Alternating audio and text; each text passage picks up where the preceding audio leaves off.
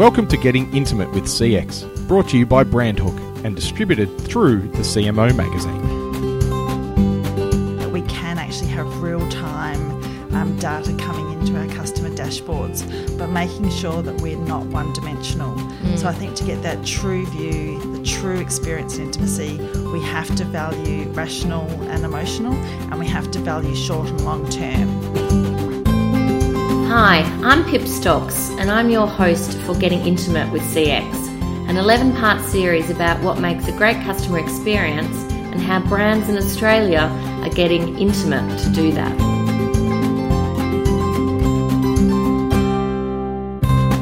Great. Well, my guest for our very last episode of Getting Intimate with CX is Louise Ayres. Hi Pip, how are you? Good, Louise.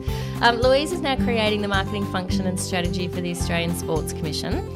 Before that, and when we first met, was that Louise was the Group GM of Marketing at ANZ, having worked at the bank for 13 years. That's like a lifetime. It is. I think I said 3 CEOs, so that's pretty good. Yeah, that's pretty good. And obviously started your career at BHP Billiton and Mining. So welcome. Thank you. Great to be here, especially for the last one for the year. Yeah, last one. And hilarious that your sister did the first one. You see, if you had done us at the same time, you could have saved some capacity. So I wouldn't have known who was who though, because you sound exactly the same. We've set a bookend strategy for you. Yeah, exactly. Well, Rachel and I are going on to the Bag Ladies after this, which I'll explain at the end. So we'll get you on for that one as well. Excellent. All right, let's start. So the idea is that I'm asking everyone the same 7 questions and kind of looking at the responses that we're getting, which are very insightful. The first question is always a corker. When was the last time you had a great customer experience and who was it with? Yeah, great. Well, I think as someone who spends a lot of time on planes and in hotels, the last really strong experience I had, I'm thinking of with QT Hotels, and it was after I checked in the hotel room, had a long day of meetings, and then there was a knock at the door. And there before me was a card, a gift, and a very personalised delivery to celebrate a certain milestone number of visits I had at QT. And it was unexpected because I certainly hadn't counted how many nights I'd spent there. It was personalised, it was a gift, and a real acknowledgement. And I thought it was very interesting that rather than have that transaction happen at the reception or the check-in, sort of allowed the time to bring in. So I think hotels are really bringing that personalisation and that authenticity. And another example at a different level of hotel chain, I stayed out and I put some comments on an aggregator, and some positive, but also I had some criticisms. And the next day I get a phone call from the manager of that hotel chain, both acknowledging the positives that I wrote, but also wanting to discuss the criticisms. And to think that the manager, and being the next day on your mobile phone, again, responsive, personalised. It's amazing. Great experience. Was the gift you got from QT something that you would like? Yes, and I think it was personalised, so it was actually a dollar value to QT spas. Oh, nice. And again, thinking about probably relaxation, something that you wouldn't have time to do normally. So it was thoughtful, but again, it gave you a different experience within the hotel. Did you slip on your robe and run down to the spa? No, I didn't. I think I had too many meetings, but I still have the experience, and I still have the card, the voucher. I've got to check the expiry. But yeah, as I say, something so unexpected. I thought you were going to say I'd had too many wines. No, I did do that. It wasn't going to shock the other hotel guests. I often run down to the spa in my dressing gown, which must look a bit strange to the other guests. Yeah, that does sound like a great experience. And I think people have talked about that element of the combination of, really getting it right with personalisation, but also that surprise and delight thing. Exactly, and picking the moment. So again, even the second example, calling me on my mobile to have that conversation. The hotel manager could have emailed me, could have texted, could have responded on the website, but actually chose to call, which I was very impressed by. Yeah, that's good experiences. So is it those things that you think makes a great customer experience, this idea of personalisation and surprise and delight, or are there other things? I think it is certainly those elements, especially when it is surprise and there's an acknowledgement that you weren't expecting. But I also think there's elements around that convenience and ease component. And when you talk about your robe, it reminds me of a story. And we won't do visual examples of Pip and her robe, but I heard a story last week at the Umbrella Conference from Sport England, and it was an interesting story around as Sport England was trying to get more women and really asking the question why women are not using swimming as part of their fitness regime and through London hotels. I can tell you why. Well, let's see. And so they did the mapping, did the customer journey analysis, and of course it led to the obvious, but actually going through that discipline of the fact that women don't want to have wet hair in the middle of the day, don't want to have that sort of almost walk of shame where the change rooms are so far away from where the actual pool is, and the fact that then there's nowhere to leave your belongings without them being wet or on the ground. But just simply doing that analysis, they've now put in high-end hair dryers, straighteners, hair products, put the bathrobes that women can wear robes down to the pools, hooks all over. Yeah, brilliant. Small cost, but a lot of insight that's saying how do we get women back into using pools during the day as part of their exercise that's regime. great. I could have told you about the wet hair thing. As a woman who spends hours straightening her hair because it's frizzy, I'd never swim during the day. And my husband and I stayed away on the weekend at a hotel, and he's Finnish, so we had to go and check out the sauna. And I had planned that I would wash my hair after this event so that I could do all that. Like, it's weird what goes through your head. But had I washed my hair that day, I wouldn't have had that experience. Yeah, exactly. And again, it's just mapping out and looking at from that experience, what are all the barriers? We're all talking about journeys and mapping out pain points, but often it leads us to very obvious conclusions and ones that we know because, even as CMOs, we're customers too, and we should almost use our own intuition more often. Oh, totally. Well, we can talk about that in a minute about intimacy, because I'm a big believer in getting out of the office and getting people into the real world. So why are some brands able to crack a great customer experience and others are not? Well, I think there is an element around culture and commitment, and it does take the hard yards. And where I've seen it work well is certainly when the CEO and the board do take a leadership position, but it can't be left just to the executive committee, but they need to actually show by actions rather than just words that the customer is at the centre of the organisation. And I think we all say that, but the difficulty is, are you going to make those operational changes to make that happen? And those changes are hard. If it's changing how the P&L lines are organised, so organising around segmentation rather than products. Are you going to commit to reorganising and redesigning the entire organisational structure? Will you look at both long-term measures and short-term? So I think it's a case of a leadership organisation and leadership committee actually making those hard yards and bringing the customer in, both literally and symbolically, into the business.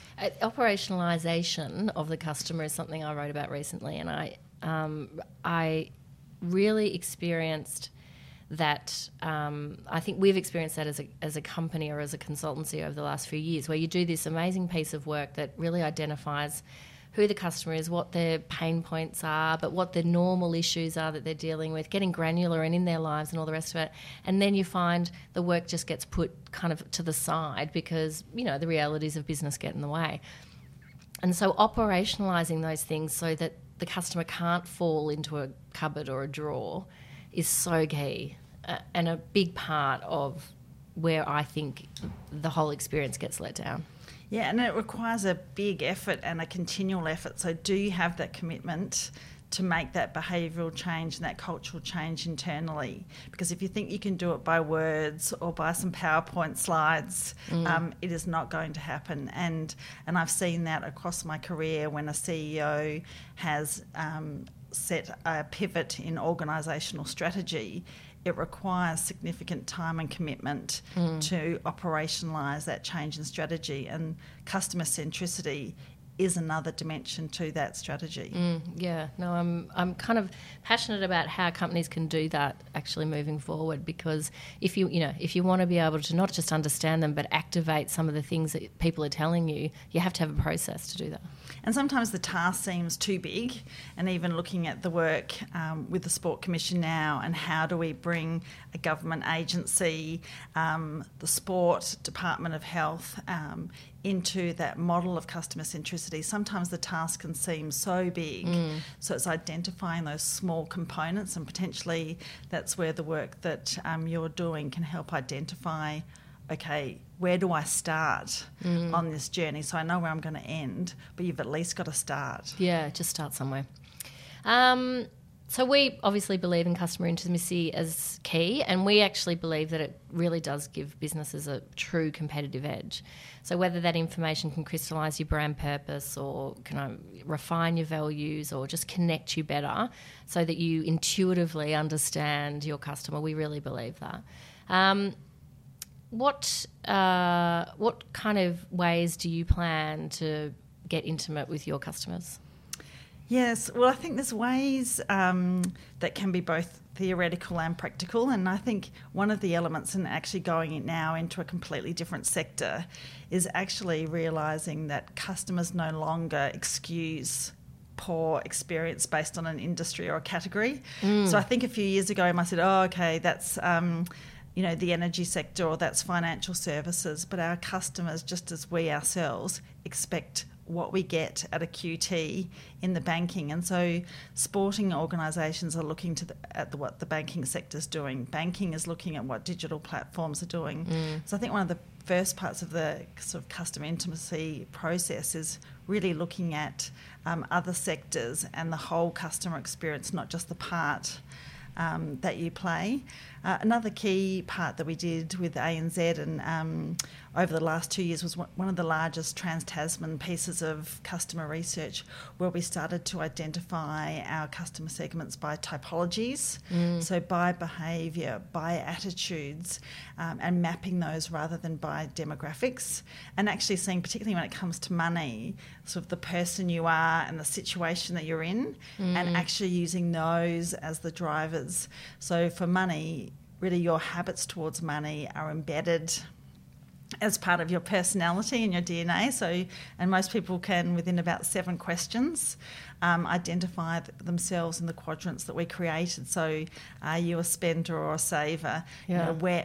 Are you risky, or are you cautious? And is money something that gives you pleasure, or is money something that causes you concern and that you need to feel secure by? And really understanding then that if that trait and that attitude to money stays with you throughout your life, and is really established, and with teenage children you can certainly see their attitudes to money fairly quickly. Then working out, what's our relationship with them then each time they connect with us as they go through their journey. It's funny, I can see that with my boys. Oliver's might be a bit more like his father, a little bit more careful, and Christian's just buying everybody coffees and lollies. Exactly, and I've got one like that too. So I've got one of each, and so one gets joy from seeing her bank balance increase, and that gives her a sense of security. And yes, my son is, the bank to everybody. The other thing about finance I think is interesting, because we've done quite a bit of work in the sector at the moment as well, is that it is ingrained in kind of, it's part of your family heritage. You kind of grow up with people that are like you, so that's how you're modelled. But the interesting thing we also found was that you can also reject that too. So if we spoke to a couple of young couples, and some of them found that if their parents were lousy with money, they were going to be really careful with money, or if their parents were really tight, they were going to be quite flamboyant. So it's interesting how that can work too. And it works, as you say, with partnerships. Yeah. So we also sell partners that they acknowledge the need to perhaps once a week do the Excel spreadsheet to keep their partner happy, but then their true self was actually wanting to get enjoyment from spending. And equally with financial services, because people say it's a low interest category. I say it's more just a low connection, high interest. Same. So we have very limited opportunities where our customers come in and connect with us or have a real reason. And so we have to make sure that we're ready at each of those, what we call points of market entry. Each of those points, we understand the person, understand the situation, and we're ready to connect, because we may only have that opportunity, once every 5 or 10 years, depending on the product, to actually have that customer intimacy. Yeah, great. So how do you plan to measure your customer intimacy at the Australian Sports Commission? And we're hearing a lot of, there's a lot of standard dashboard metrics. So NPS is obviously a big one that people feel that they can use. Satisfaction measures. What other things are you looking at? Well, I think it's going to be a combination of those, but in a dashboard that addresses that emotional and the rational. So I think that's certainly, again, through the typology work, we identified in a financial context that the functional drivers of choice really get you on the consideration list, but it's the emotional drivers that get you chosen. Yeah. And so how do we develop dynamic dashboards? And that's the beauty now with our data systems, that we can actually have real-time data coming into our customer dashboards, but making sure that we're not one-dimensional. So I think to get that true view, the true experience and intimacy, we have to value rational and emotional, and we have to value short and long-term. So I think as well we have to recognise that if we're creating long-term brand behaviour, or with the Sports Commission looking at how do we make Australians more active, how do we create behavioural change at a national level, that's going to take a long-term conversation, and I think that's the opportunity we have in a dashboard style, but making sure that we've got sort of complementary metrics and not be fixated on one. So we've seen when we've all gone down the customer satisfaction path, or we've all gone down the NPS path, but is that giving us a full view of both business and customer growth? How exciting starting this from scratch. It is exciting, and it's exciting to bring learnings, and again being quite open to see what can come from different sectors, different industries, and the fact is that ANZ's customers are the Sports Commission's customers. It's you and I. Yeah. We are the target audience, and so actually looking at, again, both from a sport perspective, but equally a health and that move to drive physical activity and physical literacy. Well, you've got to understand lifestyle, really, don't you?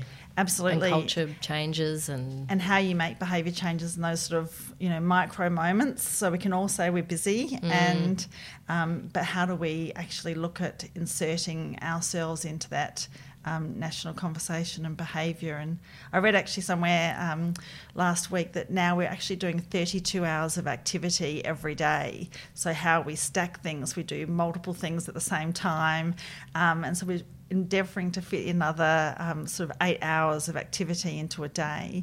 So again, from a physical activity point of view, how can we make it easy? How can we make it convenient that you can actually do activity whilst also perhaps doing one other task? Yeah, walking up the stairs versus catching listening the elevator. to a podcast while you're walking. Yeah. 2 activities at once. While you're catching the train and making dinner at the same time. We've been doing that for years, always. 2 last questions. So what technology or trend are you most excited about that could affect the customer experience? Well, I think the element of almost all the digital tools that are available to us now to actually move from being one-dimensional in our delivery to actually looking at collaboration and partnerships. So I think, as we talked about with the typology work and actually really understanding our customers deeper, it's allowing us to identify these different partners and create those true ecosystems. So in there I'm thinking of ANZ's work with Honcho, and so for a small business owner, what are all those components that can be brought together now through digital technology to to enable a small business to be ready to start up in 24 hours. Qantas and Airbnb, and they're now looking at work that Apple Health is doing in the sports sector, and how Apple Health is starting to become an enormous powerhouse of innovation in health, sport, recreation. But digital's allowing us to work with other partners, other collaborators. That's quite exciting. And I think you'll have to, it's one of those things where you're going to have to take a really holistic view, because we've finished a big project in sport for a big premium sport brand that specialise in special tights. And it's about understanding, like, even those people that are dedicated to one discipline, one sport, and they're passionate about it, that's the only thing they're doing. And the kind of, even in that journey, there are people that are passionate about a sport but will dip into many other things as well to kind of get their fitness levels to a level that they're happy with, or even fit things into their day. So they might do a yoga and then a Pilates and then a run. So you've got to have all these partnerships with all these people so that you can offer a kind of a holistic view even of one person. And that's definitely the driver and the insight behind the sport and physical activity. So if you're going into your walk or your Pilates or your yoga with the purpose of actually a well-being outcome, then that fits perfectly alongside sport.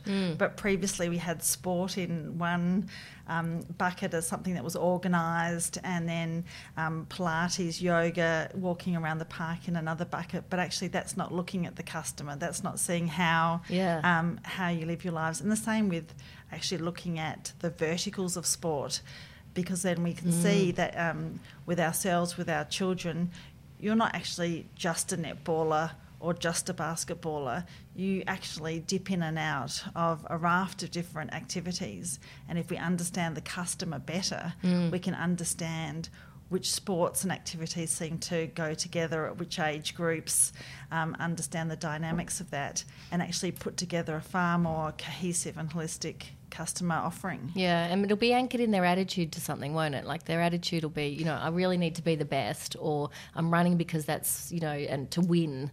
Or team sports versus individual sports. Yeah. Am I really talented or passionate about the ball sports versus something that I can do individually? Yeah. All right, your very last question, and the last question of the series. I better make it a good one. Yeah, don't say anything boring, surely. So if you had a magic wand, what would you change about a customer experience or the customer experience you're going into? Well, given it's the last one, I'm going to have 3 magic wands. Good. I'm going to be greedy. I think the first magic one would be if only we could eliminate all of our legacy systems. Yes. And the things that are tying us back, because we utilise that and it's an absolute real challenge. But if we could start again, and as you say, that's what's so exciting in the sport and health sector, is to start again with a white sheet of paper. What would you be creating with all the knowledge we have? So the first one would be wipe out legacy and start again. The second would be, as we talked about almost at the very start, sometimes as CMOs we forget that we are customers, and we are largely the customers of the brands that we're looking to market, and yet we don't take our own point of view. How is our family, those close to us, interacting in this category? What do we know ourselves as consumers? We talk about customer experience, customer intimacy, as though it's something external, but it is actually what we know, what we live, and how we want to be treated and experienced as a customer. So I think we need to bring that perspective in. And then lastly, I would really encourage and bring in that challenger thinking, and I know we've talked about that before, of how do you bring in different points of view, different perspectives, different industries into what you're crafting, because you're not creating this customer experience in a vacuum. And I think bringing in different thoughts, which I know a lot of brands are doing, and brands are bringing your business in to do that as well, but actually bring a different perspective into the challenge, a different voice, will strengthen the outcome for all of us. You have to be brave to do that, though. You have to be prepared to hear things that make you feel a little bit uncomfortable and you're like that, which is great, and you're going to create a culture like that. A lot of people aren't comfortable with that. And I think some of our best ideas, even from ANZ, and now I can see it bringing in those examples or partners that I've used in the past into the Sport Commission. Actually, the incremental uplift is far greater. Well, it's not even incremental. The uplift is far greater than you can achieve by just doing modest change. Yeah, that's right.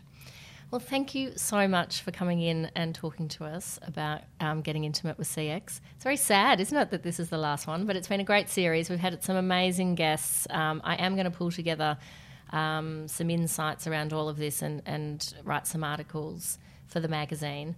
We're also hoping to have a panel in Melbourne and Sydney. So if you're not in Canberra, I'll make sure I'm here. You and your sister can bookend. Yes, we'll do it. We'll do a tag team. And yeah, thanks everyone for listening. I've had some fantastic comments about this particular series, so it's been really good and enjoyable to be part of it. As I said, Rachel and Kelly and I are starting a new podcast series called The Bag Ladies, appropriately named. Looking forward to that. That'll be about retail, and we've got some great sponsors on board already, so look out for that. And thanks everyone for listening. See ya.